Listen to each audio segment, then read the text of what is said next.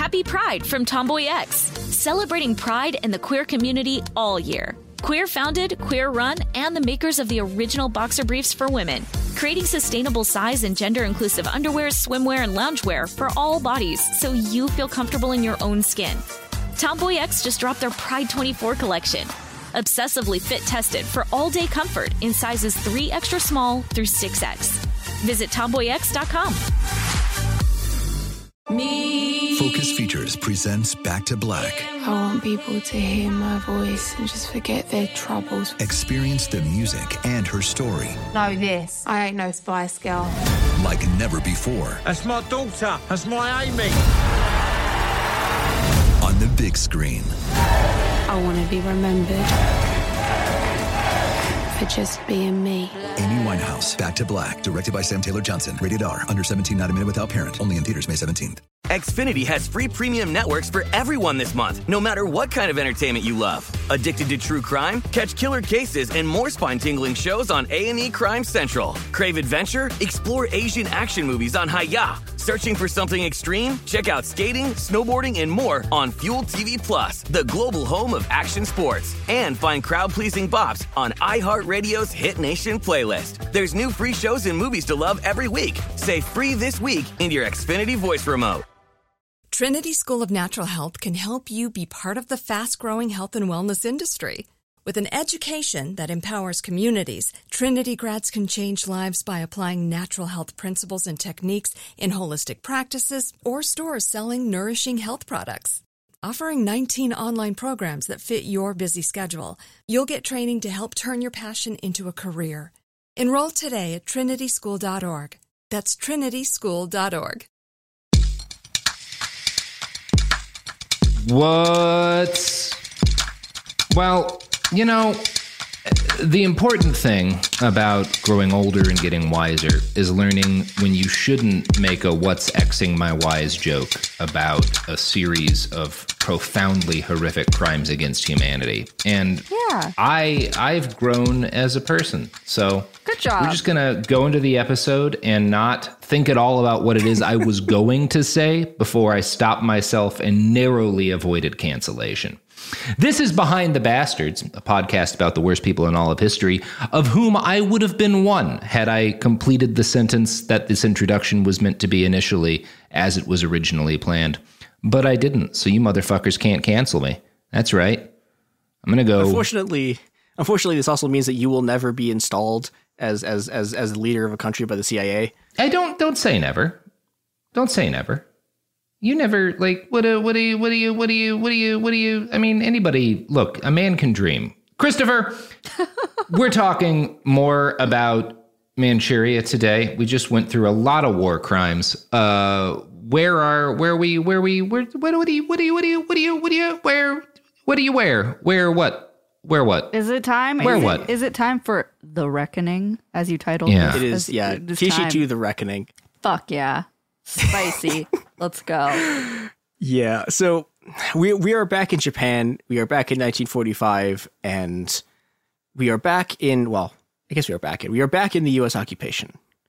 And, okay, now I think a pretty natural reaction to seeing the words a U.S. military occupation is to assume that's going to go badly. And it is, but it actually didn't start out that way. And it didn't start out that way because the first phase of the sort of Japanese occupation by the U.S. is run by a bunch of New Dealers. And these guys looked at Japan and were like, okay, so what if instead of fascism, we did the New Deal? And so they do a bunch of stuff that's like really leftist. Like for example, the big one that you could never do in the U.S., they do this huge land reform package where they force all the landlords who own a certain amount of land to like sell it to their tenants. And, you know, there's like 2 years between about 1945 and 1947 where, you know, the U.S. like is actually kind of trying to make Japan like better and more democratic and less shit. But all of that comes to an end in 1947, basically as a result of the Cold War. And this is called the reverse course. And it signifies basically when American business interests like take control of Japan. And, you know, like in 1950, they do this thing called the Red Purge, where they do mass firing of like suspected communists and just like Yeah, and anyone who's sort of like vaguely associated with the left just get fired from their jobs, both in the government and the private sector. This is coordinated. And if I'm not mistaken, this is kind of around the time when there's also a lot of protests against the American occupiers because a bunch of GIs are raping ladies. Yeah, which is like another major thing that drives a lot of like the early protests post-war in Japan. Yeah, they're also just like shooting people, and we'll get more into soldiers just randomly murdering people. Excellent. But, I guess actually, speaking of soldiers randomly murdering people, so one of the reasons why fascism is never really sort of like crushed in Japan is that the head of G2, which is the Army's intelligence section, is also a fascist. And, this is no way. Mm-hmm. Yeah, and I said, like, this is not me calling Charles A. Willoughby a fascist, though, like, this guy is going to go on to become, like, Franco's promoter in Europe. Like, MacArthur calls him a fascist. Wow. MacArthur, the guy who suggested nuking cities in China to win the Korean War. If that dude calls you a fascist, yeah, you're probably pretty fucking fashy. And this is a big issue because Willoughby's job, like the actual job he is there to do is to like just completely obliterate the rest of the Japanese fascist organizations and Japanese fascist societies. And what he does instead is he used the G2's counterintelligence corps to do union busting and staging false flag attacks and blaming them on the Socialist Party. And he does one other thing that's both incredibly important to this story and important to Japanese history. He decides he wants to start negotiating with the Yakuza in order to sort of like use them as a weapon against the left. And in order to do this, yeah, it's great. It's great. You can see where this is going. He goes. I mean, versions of this happen in Italy with the mafia too, right? Yeah, and I think, I the Italian mafia is interesting because every once in a while they like will back a leftist. Like that's like how the sort of weird Red Brigade stuff happened. But like, the Yakuza, they're just fascist. Like there's no. Yeah. Oh, that's good. Yeah, for them. yeah, it's great, and so Willoughby goes to Tsukumo prison, which is like this is the giant war criminal prison where the U.S. is holding all the war criminals, and he meets with Kishi's cellmate. Now, Kishi's cellmate is a guy named Kodama Yoshio, he's like a giant Yakuza boss. He's involved in the drug trade. He was also arrested for his part in the incredibly named League of Blood incident in 1932. Which is this giant like fascist plot to just assassinate a bunch of business owners and liberal politicians. And, so he gets arrested this is 1932, and he gets arrested and then he gets released. And then, because again, the Japanese Empire is just a giant cartel with like a state attached to it. He spends the entire war as Japan's like procurement guy, which means that he's running around like basically trading heroin for like tungsten radium guns and like other stuff to fight the war. And so Willoughby meets with this guy because he also, he still has a bunch of Yakuza connections, and he has like $175 million that he made from the war just like on him. And so Willoughby cuts a deal with Kodama that's like, okay, I'll get you out of war crimes jail if you become an American intelligence asset. And Kodama's like, this is just all wins. And so Kodama like immediately like basically reforms this like, I guess you call it like the United Front of like crime and fascism. It's like it's this group, it's this association of like 400 right-wing like fascist and criminal organizations that Kodama just like runs. And he's going to spend the next 30 years basically just running Japanese politics from the shadows and being basically like the Yakuza politics guy. Now, how Kishi escaped the noose in 1948 is the subject of some debate. Like, so the U.S. doesn't charge him with the sex slavery crimes or like the forced labor crimes. What he's charged with is violating like crimes against the peace, which is like starting an offensive war. But like even if you just stick to that, like he is the guiltiest man in human history. Like he signed the declaration of war against the U.S. Like this is the easiest conviction ever.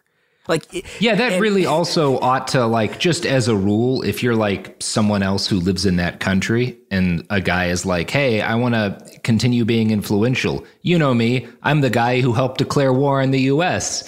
You would think that like everyone would be like, well, we shouldn't be listening to anything you say. Yeah, you that didn't think. Go very well. You would think. And, I've seen some stories that talk about like some sort of like group of American businessmen interceded on his behalf. I don't know how reliable that is. The other explanation, and this is true regardless of exactly what happened to Kishi, is that like the Tokyo War Crimes Tribunal just kind of gave up like trying to actually prosecute people because it was too much work, and it was like the Cold War was happening and they just didn't care anymore. And so they do just like a bunch of absolutely half-assed proceedings, and they rush like Tojo to the gallows and a few other people they wanted to kill, and then everyone else just goes free. And so on Christmas Eve 1948, Nobusuke Kishi, the man who enslaved Manchuria and ran the fascist war machine, walked out of prison. And because his brother, future Prime Minister Sato Isaku, is the cabinet chief secretary, Kishi is immediately driven to the prime minister's house. Come on. Oh, good. Yeah. He's immediately driven to the prime minister's house, where he trades his prison oranges for a business suit and utters the immortal words, quote, "Well, I guess we're all Democrats now." Oh, God. Ew. Ew. Gross. Yeah. Not good. Bad. Not cool or good. Ew. And thus Nobusuke Kishi, arch-fascist bureaucrat, entered the new world of electoral politics. Oh, God. That's You love depressing. to see it. Yeah, it's like if Werner von Braun had run for Congress. Yep. As opposed to just running NASA. Yeah. And, okay, so initially he starts putting together basically like the old fascist base. So like he gets some small business owners, he gets some like old school 1931 like fascist terrorists. Yeah. He gets his friends at Nissan are like, yeah, we loved this Manchuria shit. Like we're giving him all of our money. And the other, one of the other like very disturbing things about what happened after the war is that, so, I talked to the last episode, Kishi founds this thing called the Ministry of Munitions, which is just like the super ministry does all this planning stuff. And basically all of his old like fascist reform bureaucrat buddies who are in the Ministry of Munitions keep their jobs. And the ministry just turned into the Ministry of International Trade and Industry. And, and that's called MIDI. MIDI is the core of Japanese post-war development. And it's, it's all the old fascist shit that Kishi was doing before, except the difference is that it's now being used to sort of, like, it's being used to fuel the American war machine in Korea and Vietnam instead of fueling the Japanese war machine also in Korea and Vietnam. So, yeah, purging the fascists is going well. And when I say going well, I mean in 1952, the U.S. just like gave up any semblance of trying to get rid of fascism and just unpurged everyone they'd purged. We pardoned a lot of them. We gave the others jobs. Yep. Yeah. And the interesting with Kishi, so the prime minister at the time is Yoshida Shigeru, who was like, this is not a good guy. Like he was also a fascist before the war. But he tells the Americans, do not unpurge this guy. Like, do not unpurge Kishi. And it's extremely funny because, as I mentioned last episode, like, Yoshida is related to Kishi. Like, you remember that uncle that Kishi really liked, who like raised him for a little bit? Yeah. Before, so that guy's daughter, like, is Yoshida's wife. Like, they know each other. Like, Kishi knows this guy's family, and he's still just like, do not do this. Do not let this guy come back into politics. And the U.S. is just like, no, fuck it. Well, he's back. Kishi's back. It'll be fine. Yeah, and, so Kishi... You may not have heard of us. We're the United States. Yeah. We don't think things through. Nope. Well, I mean, I would say this works out great for the U.S. Oh, good. Yeah, Hooray. yeah, it's great. And, and Kishi runs this electoral federation thing in 1952, and it just gets, like, destroyed. Like, because in 1952, everyone's like, we don't like this guy. And I mean, he has a lot of money. He has, like, hundreds of millions of yen, and so they get, like, whacked. And so Kishi starts, like, wheeling around the political scene going, okay, like, what can I latch onto? And, like, he almost joins the right wing of the Socialist Party, which would have been the single weirdest pivot I've ever seen in my life.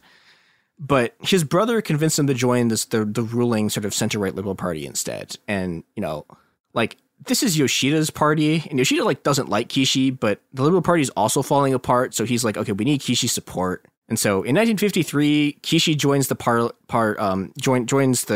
party and wins a seat in the Diet. Now, Yoshida's getting help from a lot of places in that election because 1953 is the first post-war election after the American occupation. And if you know anything about elections that happen in fascist countries immediately after the end of World War II, you know that Yoshida is being backed by the CIA. Yeah. And, if you know anything that happened about elections that happened in these countries after World War II, you know that they didn't.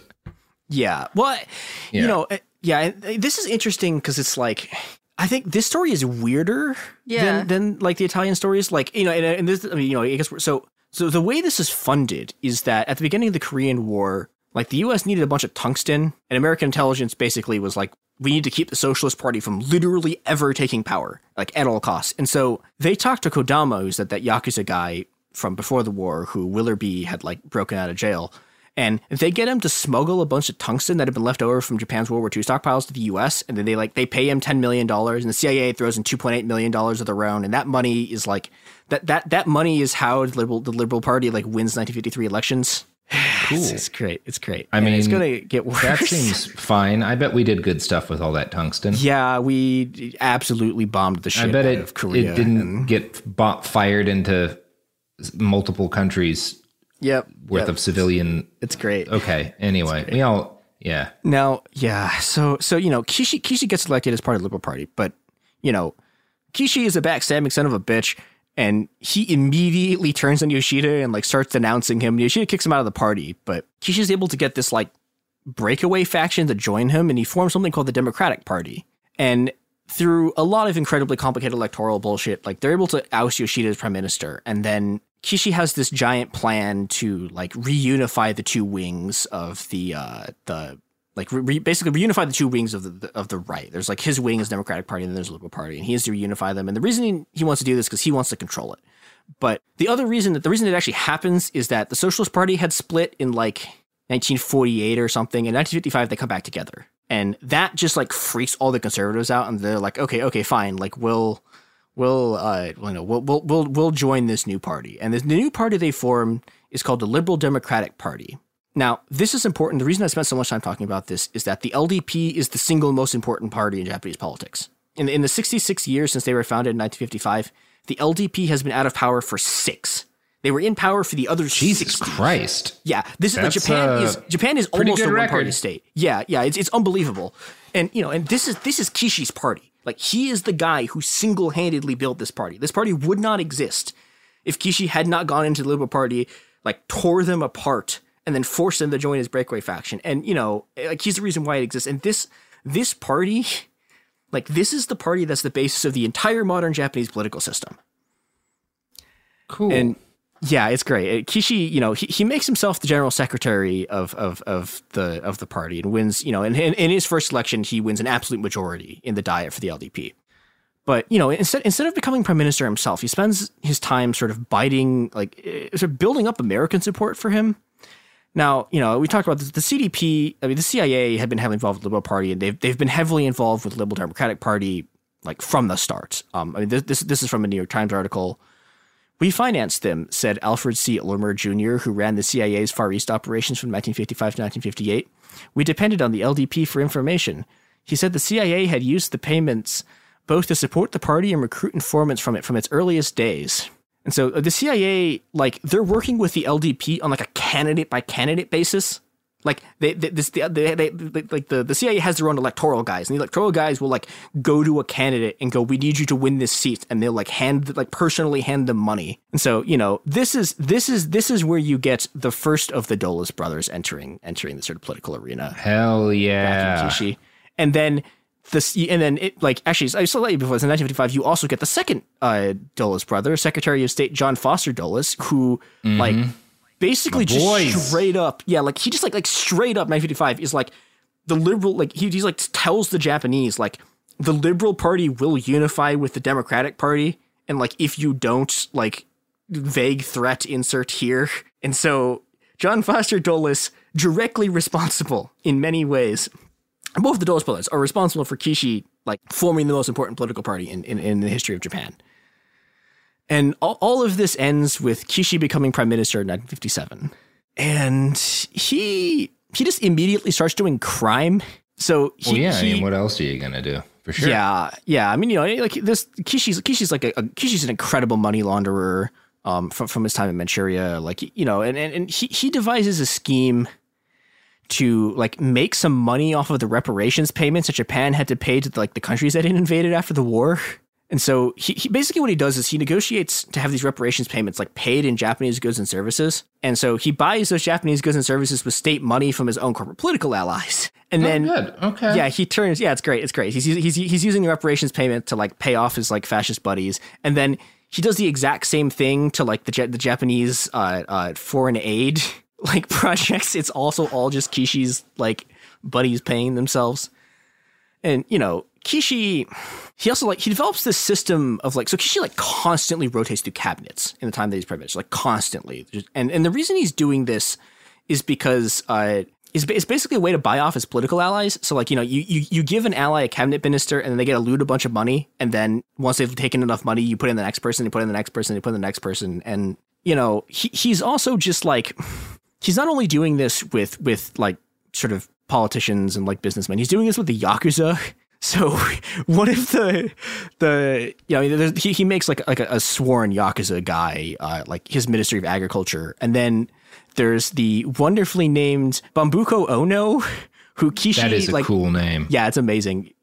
Kishi makes this guy the Secretary General of the Liberal Democratic Party, and he stays in that position until Ono dies in 1965.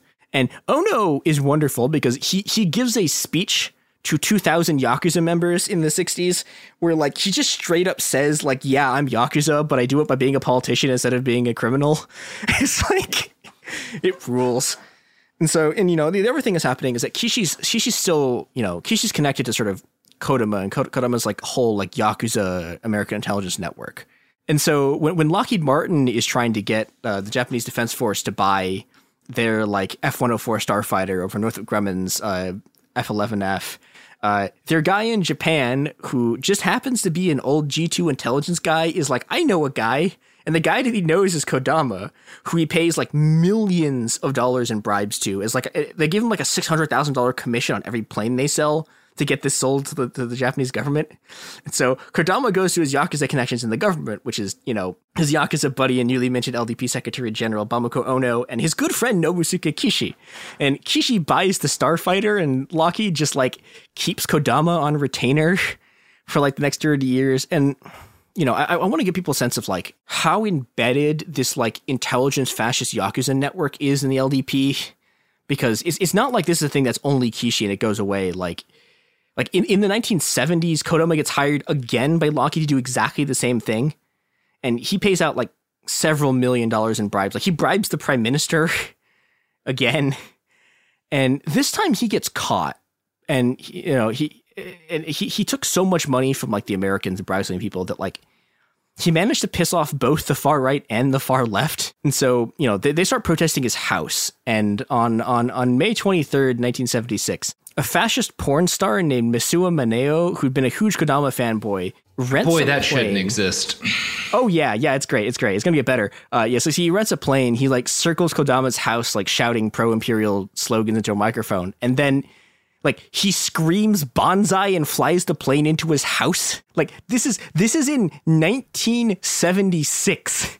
Kodama's house is kind of rad, to be honest. That's you know what?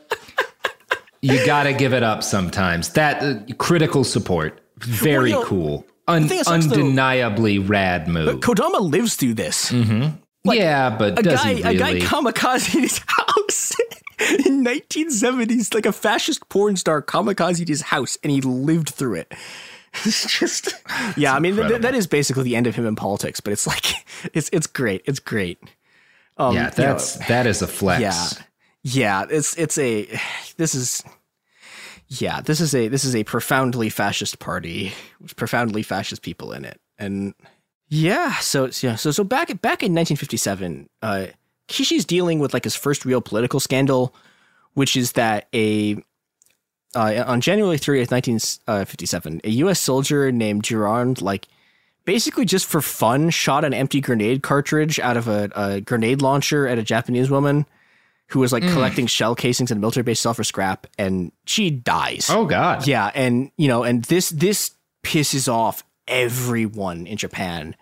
And, especially it's revealed later she's a mother of 6, and everyone just loses their mind. And and there's this huge fight over it. And Eisenhower wants to try him in an American court. And Eisenhower is literally forced to try him in a Japanese court, because if he tried to do it in an American court, people would have literally brick by brick dismantled every American military base in the islands. And so Kishi's main concern here is that this is going to fuck up his political stuff. And so he develops this plan, and where he's going to go to Eisenhower and make a bunch of demands about this U.S.-Japan security treaty. Mm-hmm. And this is like one of the other things that's been causing protests, is that this treaty is like, it's signed in 1951 originally, and it's really weird. Like, it lets the U.S. like send troops into Japan to put down, quote, internal riots or disturbances, which is... Yeah, and the other, like, in terms of like a peace treaty, and the other thing is it lets the U.S. involve itself in civil wars. And like, you know, a bunch of Japanese commentators point out, like, there's like no precedent for this. Like, there's never been a peace treaty that like between two free nations that allows this. And so, you know, and you get these massive protests, like people like build giant wooden fortresses and man them for like 40 years in the middle of American artillery ranges. Like, there's all of this stuff. And, you know, Eisenhower meets with Kishi and is like, and Kishi just goes like, you have to revise this treaty. And Eisenhower's like, okay. And so Kishi like stakes basically his entire political career on revising this U.S.-Japan security treaty, which becomes known as ANPO. And, you know, like, it really looks like he's going to, like, pull this off. He's going to get treaty revisions. He's going to be incredibly popular. Until Kishi just got, like, that extra bit too fascist. And the extra bit too fascist was he tried to pass something called the Police Duties Execution Law. Ooh, which is like, sound good. That just already seems like we're on a bad start. Yeah, like this is a police law so fascist that like his other fascist hardliner buddies like in the LDP are like, we won't let you pass this because you'll get eaten alive. Yeah, it basically like what it does is it lets the Japanese, it would have let the Japanese police do warrantless searches and seizures. Oh, cool. Yeah, and you know, and everyone's like, okay, so this is just like this is pre-war fascism again. So, you know. Mm-hmm. And I think he thinks he can get away with this because he's done a bunch of other like fascist culture war sort of stuff. Like he does this thing where he makes everyone take these like moral lessons, and like all his students take like moral lessons, and has these like evaluations of teachers because he thinks they're too communist and wants fascist propaganda like taught instead. And you know, I want to make it clear, there is no parallel between this and anything that is happening in the U.S. right now. Go back to sleep. There's nothing here. Everything's going to be fine. It's like, yeah, no one in the U.S. is raging a bunch of political campaigns about what teachers are teaching in school because they think it's too leftist. No, that has not happened. But you know what does happen in the U.S.? Products and services? That's right. That's God willing, the only thing that will ever happen in this country in the future going forward. Because when you get right down to it, what else do we need but products, services, and of course, the blissful, gooey, moist, sticky, cum-drenched product of products and services. What? Stop it. Okay. Stop it. Well, let's just go to ads. Gosh. Happy Pride from Tomboy X, celebrating pride and the queer community all year. Queer founded, queer run, and the makers of the original boxer briefs for women, creating sustainable size and gender inclusive underwear, swimwear, and loungewear for all bodies so you feel comfortable in your own skin. Tomboy X just dropped their Pride 24 collection. Obsessively fit tested for all day comfort in sizes 3 extra small through 6X. Visit tomboyx.com. Focus Features presents Back to Black. I want people to hear my voice and just forget their troubles. Experience the music and her story. Know this. I ain't no Spice Girl. Like never before. That's my daughter. That's my Amy. On the big screen. I want to be remembered for just being me. Amy Winehouse, Back to Black, directed by Sam Taylor Johnson. Rated R, under 17, not a minute without parent. Only in theaters May 17th. My favorite spring cleaning takeaway is the post-clean clarity you get. Wow, how have I been living like this? It's kind of like when you find out you've been paying a fortune for wireless, when Mint Mobile has phone plans for $15 a month when you purchase a 3-month plan. Wow, how have I been affording this? It's time to switch to Mint Mobile and get unlimited talk, text, and data for $15 a month. Say bye-bye to your overpriced wireless plans, jaw-dropping monthly bills, and unexpected overages. Mint Mobile is here to rescue you with premium wireless plans starting at $15 a month. All plans come with high-speed data and unlimited talk and text delivered on the nation's largest 5G network. Use your own phone with any Mint Mobile plan and bring your phone number along with all your existing contacts. To get this new customer offer and your new 3-month unlimited wireless plan for just $15 a month, go to mintmobile.com/behind. That's mintmobile.com/behind. Cut your wireless bill to $15 a month at mintmobile.com/behind. $45 upfront payment required, equivalent to $15 a month. New customers on first 3-month plan only. Speed slower above 40 gigabytes on unlimited plan. Additional taxes, fees, and restrictions apply. See Mint Mobile for details. Xfinity has free premium networks for everyone this month, no matter what kind of entertainment you love. Addicted to true crime? Catch killer cases and more spine-tingling shows on A&E Crime Central. Crave adventure? Explore Asian action movies on Hi-Ya. Searching for something extreme? Check out skating, snowboarding, and more on Fuel TV Plus, the global home of action sports. And find crowd-pleasing bops on iHeartRadio's Hit Nation playlist. There's new free shows and movies to love every week. Say free this week in your Xfinity voice remote. We're back. Okay, Chris, please continue. Yes, Chris, please continue. Sophie's angry at me because she doesn't like it when I say cum-drenched while leading into an ad. Not at all. I don't think anybody enjoyed that. And if you did, please don't tell us. I think our sponsors enjoy it, Sophie. Oh, no.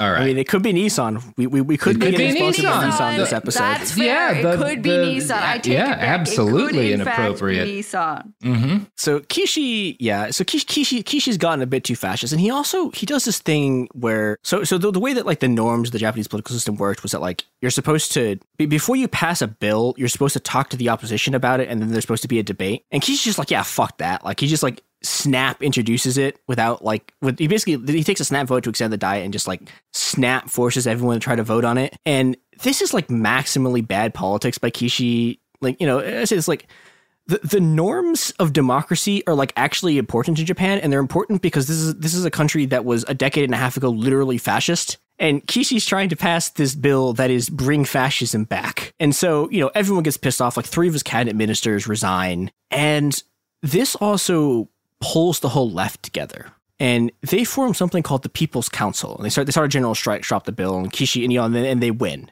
And Kishi's forced to pull the bill, and it makes him way weaker politically. And when he tries to get his security, like ANPO, the security treaty, ratified by the Diet, those same groups form this even larger group called the People's Council for Preventing Revision to Security Treaty. And this thing is massive. It's got 134 different organizations in it. The biggest of them are the Japanese Socialist Party, the General Council of Trade Unions in Japan, who are a very powerful trade union federation. And then there's Zengokuren, which is the Japanese radical student movement, who we will talk more about in a little bit. The Japanese Communist Party is also sort of involved in this, but like they don't want to let them join for political reasons initially. But the other thing about this, like it's not just like leftist orgs. Like Japan's Professional Association for like thespians is in this coalition. Like, yeah, there's there's a lot of people who are like, there's a lot of groups that are like not inherently political groups that are in this. And interesting. Yeah. And it's, this is the product of like all the stuff the left has been doing for the past, basically since the war like ended. And so, and these guys point out that, so Kishi is able to get the clause out about the U.S. interfering to suppress riots and civil wars, but there's still a clause that says the U.S. is allowed to send troops to deal with, quote, all threats to Japan's peace and security, which, yeah. Threats to peace and security, like people doing politics we don't agree with. Yep. Yeah. Okay. Yeah. This is going to end well. Sure. So the People's Council starts staging these like enormous protests. And, they go on for a few months. It doesn't really do anything until Zengokuren, who's the radical student organization, goes rogue. And the important thing about Zengokuren is that like, so A, they're not directly tied to any of the parties, and B, they are like way more willing to fight the cops than anyone else here. Mm-hmm. And so the People's Council is planning this like massive series of protests. But Zengokuren looks at like, this is like their 8th giant protest. And Zengokuren goes, okay, well, those did nothing. So this one's not going to do anything either. So they form a plan to storm the Japanese Parliament building. And, the People's Council like finds out about this plan, and they're like trying to stop Zengokuren from doing it. But Zengokuren like negotiates with like the Tokyo's like trade unions, and they're able to just do it anyways. So, 500,000 people across Japan and like 80,000 people in Tokyo show up to this protest. And like in the middle of the march, Sengoku Run just like charges the police barricades, beats back the police, and like forces their way into the Diet and takes control of it. And, they hold it for like a day and they leave. And people do not like this. Like even like the socialists and Japanese Communist Party like condemn them for it. And, public opinion turns against them. And there's this whole like disaster. And, and Sengoku Ren gets like a lot of shit for this because, they stormed the Diet building. But, it's worth remembering that like everyone else, like everything else the more moderate faction was doing just like didn't work. And what Sengoku Ren did here was drew an enormous amount of attention to the movement. And this is that's a vital part of like what happens next. And what happens next is that the Socialist Party does like, I think like the funniest set of political tricks I've ever seen in my life, where, they have this whole thing they want to do where they're trying to delay the vote, because I think if they delay the vote fast enough, like long enough, Kishi will just like get like kicked out of the prime ministership by his own party. And, and they're able to drag this on until like 1960. And Kishi, Kishi's own party won't let him do a floor vote on the bill because like they're mad at him. And so on April 4th, 1970, he creates the Onpo Special Measures Committee from loyal LDP members, which was called nicknamed the Onpo Kamikaze Squad, which is, this is his attempt to try to figure out like how to like get through all of like get this like treaty through before his support collapse and like the Diet session ends. And like literally the day the session is going to end and he's going to lose his opportunity to force his vote through, he starts doing his plan. And the Socialist Party like knows something's bad is going to happen, so they hire a bunch of like quote unquote secretaries who they hire them and they bring them in the building and they barricade the office of the Speaker of the lower house to keep him from leaving his office. Which is something that like I wish like our politicians were like, it's like, man, our politics is like, our parliament's so boring. Like nobody's barricading the Speaker of the House like in their office. Yeah, it's very sad. And the Speaker like tells them to move and they don't. And so he calls the police to remove the Socialist Diet members by force. And this is a huge deal. This is the second time ever that the police have ever entered the Diet chamber, and it's the only time before or since they've ever like physically removed Diet members. And so this whole thing's being like broadcast on live TV, and there's the police just like dragging these like parliament members out of this building, like kicking and screaming, and like and they catch like the Speaker like fighting his way to the rostrum, and he calls a vote to extend the Diet session like 2 minutes before it's supposed to end, and like he wins the vote. And there's the camera. The camera is like it pans and it shows all the LDP like ministers clapping, and then it pans to the other half of the Diet, and in the other half of the Diet, every single person in the opposition is gone. There's none of them are there, and because the opposition is completely gone, Kishi makes this like unexpected snap vote to force a treaty through with no debate, and and because of some like legal bullshit, he's able to figure out a way that like the treaty will still go into effect even without the upper house approving it, as long as they just stay in session. And the Japanese public like they're unbelievably pissed off. Like even the pro-treaty people look at like the ex-fascist guy like removing the opposition party by force and holding a previously unknown snap vote with no debate. Yeah. like they watch like all of this. It's just on TV, and it like it sets off 3 general strikes. And and at this point the protests basically become an anti-Kishi movement, and like everyone in the country, like including like the conservative newspapers, are calling for him to resign. Like the business leaders turn on him to the point where like they start funding Sengoku-ren. Like they start funding the communist student movement through like weird organized crime people, because they're like, Sengoku-ren's mainstream faction is anti-Kishi. Like yeah, that's how like wild this. And and like the other thing is like ordinary people just like start showing up at the protests, and so like 30 million people, which is like a third of the total population, shows up to like an anti-Kishi protest between 1959 and 1960. Jesus Christ. Yeah, it's like it pisses off everyone. And this is the defining event of like the sort of like the immediate post-war generation. Like this is the thing they remember. So we'll get to this in a little bit, but Shinzo Abe, who was the longest serving Japanese prime minister, he came out of office like last year. So he's Kishi's grandson, and he talks about he learned politics like while he was on Kishi's knee and Kishi was telling him about what was happening in the streets. Oh, I bet that was fine. Yeah, it's not great. And this part though is extremely funny. Like there's a great story about just like this kindergartner like on the street who asked the famous political scientist Ishida Takashi, why doesn't Kishi just resign already? Like he's lost question. The kindergartners. Yeah. And and the other thing that's happening with this is that so Eisenhower is supposed to show up in Japan on the 19th, so he can be there for the 21st, which is he's coming to this giant visit it's supposed to be like the 100th anniversary of diplomatic relations between the US and Japan. And this is also the treaty goes into effect. And so, on June 4th, there's the largest general strike in Japanese history. And then on the 15th, there's another general strike that has 6.4 million people in it. And at this strike, a bunch of like street performers, artists, and writers like go to like give a petition to Parliament, and they all get attacked by this like giant fascist mob with like wooden poles with nails in them, and the mob's just chanting like, "We will kill you," and beat them dead. Jesus. And, like 80 people are injured, and again, like these are like theater actresses. Classic fascism stuff. Yep. It's like, yes, we will beat these theater actresses and poets, and this will make us strong. Yeah, that scans. Yeah, and so 11 people are injured, and 80 people are injured, and 11 people get hospitalized. And meanwhile, Gokuren is like, we're gonna storm the Diet again, and seems like it worked the last time. Yeah, well, but the funny thing is, this time it does work, and it works because they fight the cops for a long time, and it's kind of a stalemate, and the cops do this counterattack. But in this counterattack, they trample a Tokyo University undergrad named Kamba Michiko to death, and that causes the crowd to just like go wild because the police just trampled a child to death. Yeah. And so 4,000 students storm the Diet, and they hold it until 1 a.m. in these like running street battles with the police. And this is where like everyone turns on Kishi.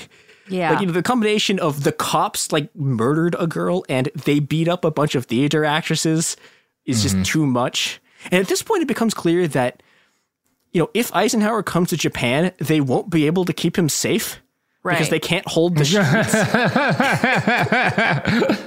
Yeah, that could be a little bit of a faux pas for Japan. Yeah. And Kishi like really wants this to happen because like the Eisenhower visit and the treaty, like this is everything he's been working for since he became prime minister. And so he has this plan to like mobilize the self-defense forces, which is what the Japanese army is called. Yeah, because euphemisms. Yeah, but he tries to like, he has this plan to like mobilize an entire division of like the army and march them through the streets to clear the streets and get Eisenhower in. And even like his defense chief and the head of the national police is like, you can't do this. Like there will literally be an uprising. And so Kishi undeterred is like, okay, so I'm going to go to my Yakuza contacts.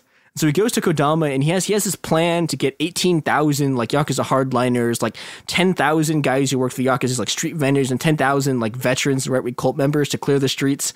And like he's going to give them like, the government's going to give them like trucks and like food and first aid teams and like command posts and $2.3 million and like airplanes and helicopters. Oh, that couldn't end badly. Sure. Yeah. Well, and even his cabinet is like, Kishi, you can't do this.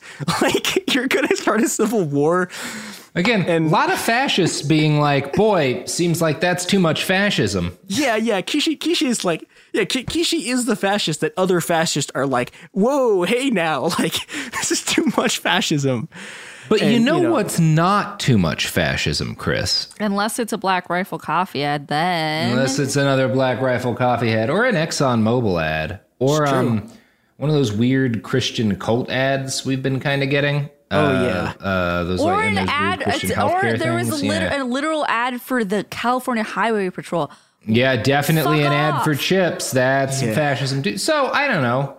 There could be fascism, but it's not. I've lost the point that I was trying to make here. We don't endorse the fascist ads, but it's time for ads, and we're sorry if it's something random we didn't select, and it's horrifying. We do apologize.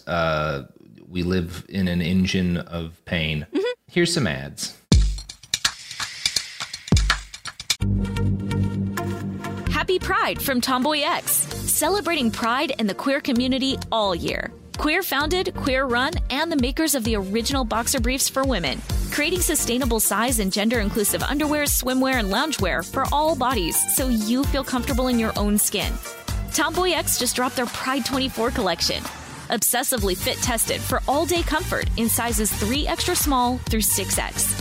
Visit tomboyx.com. Focus Features presents Back to Black. I want people to hear my voice and just forget their troubles. Experience the music and her story Know this, I ain't no Spice Girl. like never before. That's my daughter. That's my Amy. On the big screen. I want to be remembered for just being me. Amy Winehouse, Back to Black, directed by Sam Taylor Johnson. Rated R, under 17, not a minute without parent. Only in theaters May 17th. Xfinity has free premium networks for everyone this month, no matter what kind of entertainment you love. Addicted to true crime? Catch killer cases and more spine-tingling shows on A&E Crime Central. Crave adventure? Explore Asian action movies on Hi-Ya. Searching for something extreme? Check out skating, snowboarding, and more on Fuel TV Plus, the global home of action sports. And find crowd-pleasing bops on iHeartRadio's Hit Nation playlist. There's new free shows and movies to love every week. Say free this week in your Xfinity voice remote. Like many of us, you might think identity theft will never happen to you. But consider this. There's a new identity theft victim every 3 seconds in the U.S. That's over 15 million people by the end of this year, equal to the populations of New York, Los Angeles, and Chicago combined. Even worse, identity theft victims often don't even know they're victims. That's why LifeLock Identity Theft Protection alerts you to identity threats, even the ones that don't show up on a credit report, like data breaches, fraudulent bank transactions, loan and credit card applications, and crimes committed in your name. If your identity is stolen, your own dedicated LifeLock US-based restoration specialist will work to fix it. LifeLock protects you in ways that you simply can't on your own. Join now and save up to 25% your first year at LifeLock.com/news. That's LifeLock.com/news to save up to 25%. Identity theft protection starts here. Good stuff. Well, we had some ads. All right, I want to hear how this all gets resolved now that this guy's been like, what if we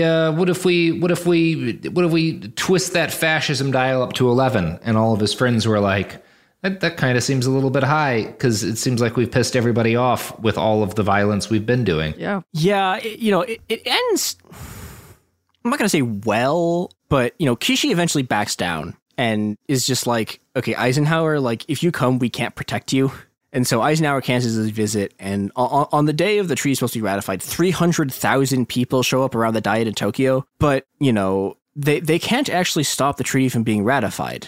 And so, because the treaty is being ratified automatically, there's nothing they can do. And so they stand there and, it's this very sort of grim scene. Everyone's wearing black armbands and like black bandanas to celebrate, to sort of mourn like the death of a protester. But, there's nothing they can really do. Like the next day, there's this general strike and there's like some more protests the day after. But Kishi has the final document he needs to sign, like smuggled to him in a candy box so it couldn't be stolen by protesters. Nice. Yeah. And so he signs it. And, like the next month on July 15th, Kishi is forced to resign and the movement just collapses. So, it's a mixed bag. Like on the one hand, they got Kishi.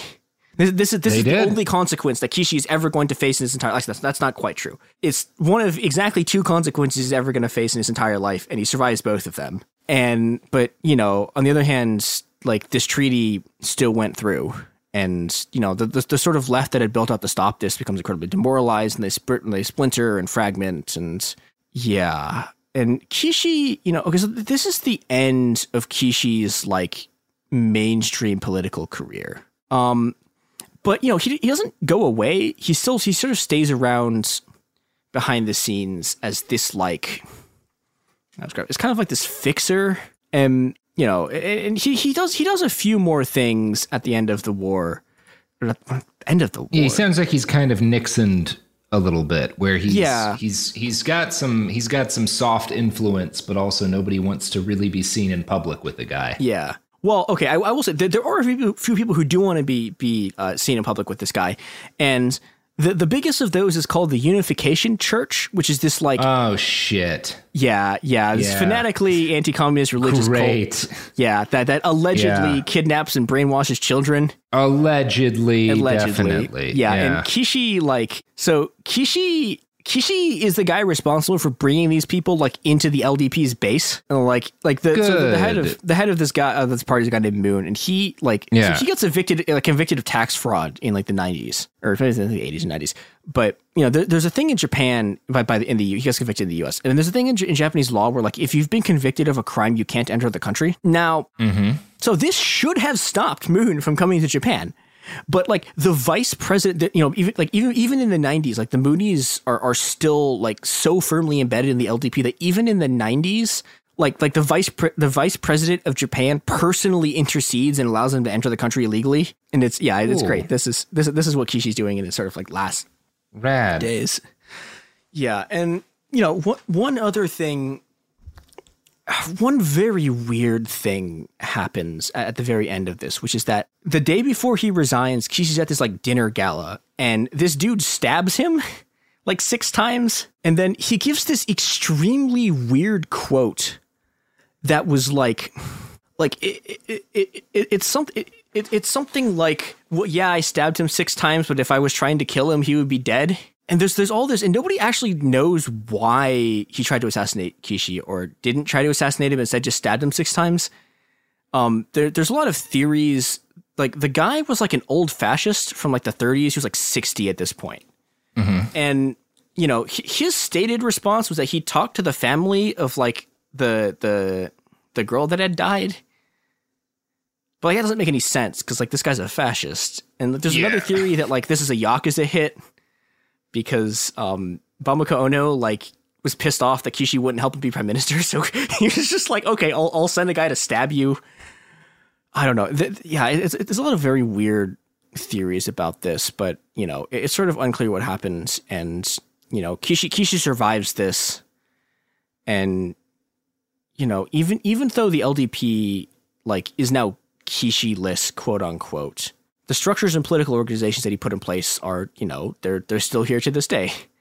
And that brings us to Kishi's grandson, Shinzo Abe, the longest serving prime minister in Japanese history, who finally left office last year because of an ulcer in his rectum, which, critical support to his rectum ulcer. Oh, man. Yep. Oh, gosh. Abe, it's not good when I laugh in unison with Robert.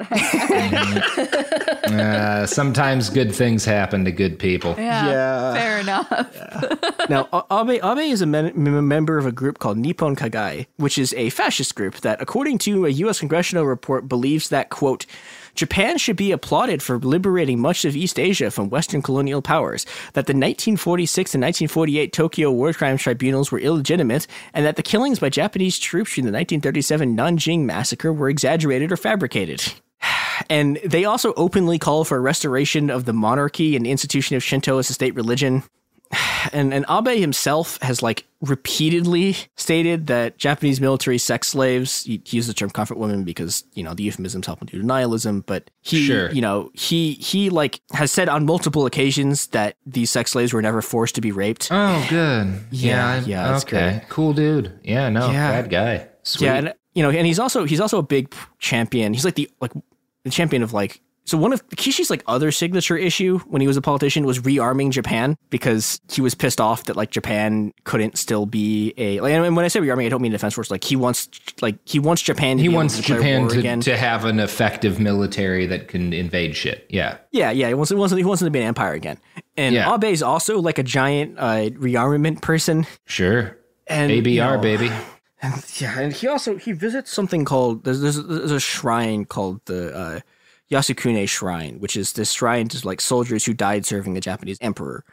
And this shrine has this thing called the Book of Souls, which like has the name of like everyone who died like serving for the emperor or whatever. There's like 2 million people in it. Now in this book are 1,068 people who were convicted of war crimes, and also the 14 Class A war criminals who died and were executed, who are also considered martyrs. And this includes Tojo.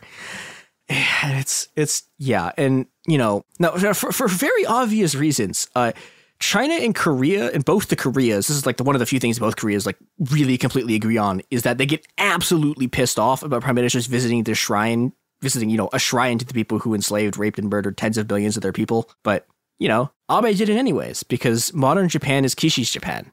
Despite the protests, despite the strikes, despite a third of the country taking to the streets, he won. The only thing he didn't get was rearmament, and so, the mass rapes in Korea and Vietnam will be left to the Americans, not the Japanese. But we all now live in the world that Kishi created. Cool. Yeah. All right, Robert. What a happy story you told us. Mm-hmm. Yeah, I promised at the beginning of this episode that at the end of the episodes I would ask you, is this the worst rehabilitation of a fascist war criminal? In terms of like the actual amount of power he got, probably. Yeah, I think probably. Because you've got like guys like von Braun, but like von Braun was bad, and it's fucked up that he got rehabilitated. But the thing he went on to do wasn't bad. It was helping to put a man on the moon, which is like fine. And you've got, I don't know, there was that Nazi general who the CIA used to set up a spy ring, and he did some fucked up stuff, but I think certainly had less geopolitical influence than this guy. Yeah, I think this is definitely, I'm racking my brain, but I'm not coming up with one to top it. Yeah. Yeah. Woo. Yeah. Should have started this episode with what's rehabilitating my fascists. That would have been better. That would have been a probe. Mm-hmm. And it turns out the what is my government. Yeah. You love to see it. You love to see it. Well, Chris. Is that the entire thing? Yeah. What do you, Chris? I don't feel good about that, to be honest. Not a good tale. I don't either. What do you think Nicolas Cage's hair smells like? Nicolas Cage's hair? Yeah, what do you think his hair smells like? I've been looking at a picture of him for the last 3 hours. That explains so much. Chris, I have a guess. I don't think it smells very good, because isn't Nicolas Cage like constantly? Okay. Well, because isn't he constantly like doing bad movies because he needs money for his like? Isn't it like an elephant habit? He's like some weird. No, he's addicted to buying dinosaur skulls. Dinosaurs. That's what it is. Yeah. Okay, I think his hair smells like nail polish remover with a hint of poop. See, I was gonna say fake apples. But like the specific fake apple smell that they put in like agricultural products, like medicine for horses, like ivermectin fake apples. That's fair. Hint of poop. I don't know. We'll see. If you've smelled Nicolas Cage, hit us up on social media. Let us know. Tell us who's right. One of us has to be. I think you might be right, though. I think it might smell like that really bad apple flavored like alcohol. Also, yeah, a little bit of that. A little bit of that. Hint of poop. All right. Well, we'll see. We'll see. Someone out there has smelled Nicolas Cage's hair, and they'll let us know who's right. Let us know. That's really, really what we're. That way, we're not just. Robert, we're why not have just we been staring at a photo of Nicolas Cage for 3 hours? Let's get back to that. Because it's been a long day, Sophie. Everybody needs something to perk them up. 6 hours before the halfway point. Look, at the midway point of the day, some people have another cup of coffee.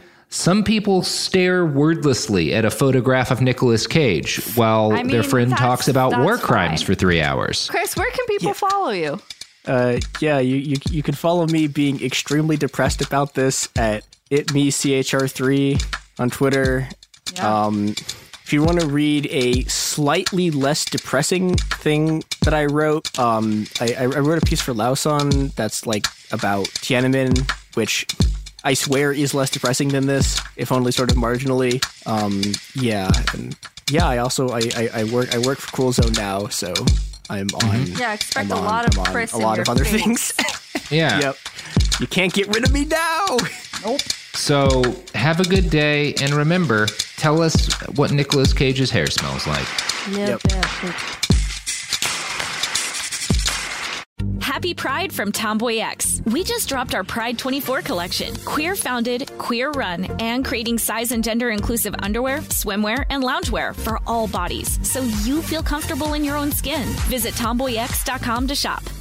This show is sponsored by BetterHelp. It's a simple truth. No matter who you are, mental health challenges can affect you, and how you manage them can make all the difference. That's why everyone should have access to mental health support that meets them where they are and helps them get through. BetterHelp provides online therapy on your schedule. It's flexible, simple to use, and more affordable than in-person therapy. Connect with a licensed therapist selected just for you. Learn more at BetterHelp.com. That's BetterHelp.com. Xfinity has free premium networks for everyone this month, no matter what kind of entertainment you love. Addicted to true crime? Catch killer cases and more spine-tingling shows on A&E Crime Central. Crave adventure? Explore Asian action movies on Hi-Ya. Searching for something extreme? Check out skating, snowboarding, and more on Fuel TV Plus, the global home of action sports. And find crowd-pleasing bops on iHeartRadio's Hit Nation playlist. There's new free shows and movies to love every week. Say free this week in your Xfinity voice remote. Trinity School of Natural Health can help you be part of the fast-growing health and wellness industry. With an education that empowers communities, Trinity grads can change lives by applying natural health principles and techniques in holistic practices or stores selling nourishing health products. Offering 19 online programs that fit your busy schedule, you'll get training to help turn your passion into a career. Enroll today at trinityschool.org. That's trinityschool.org.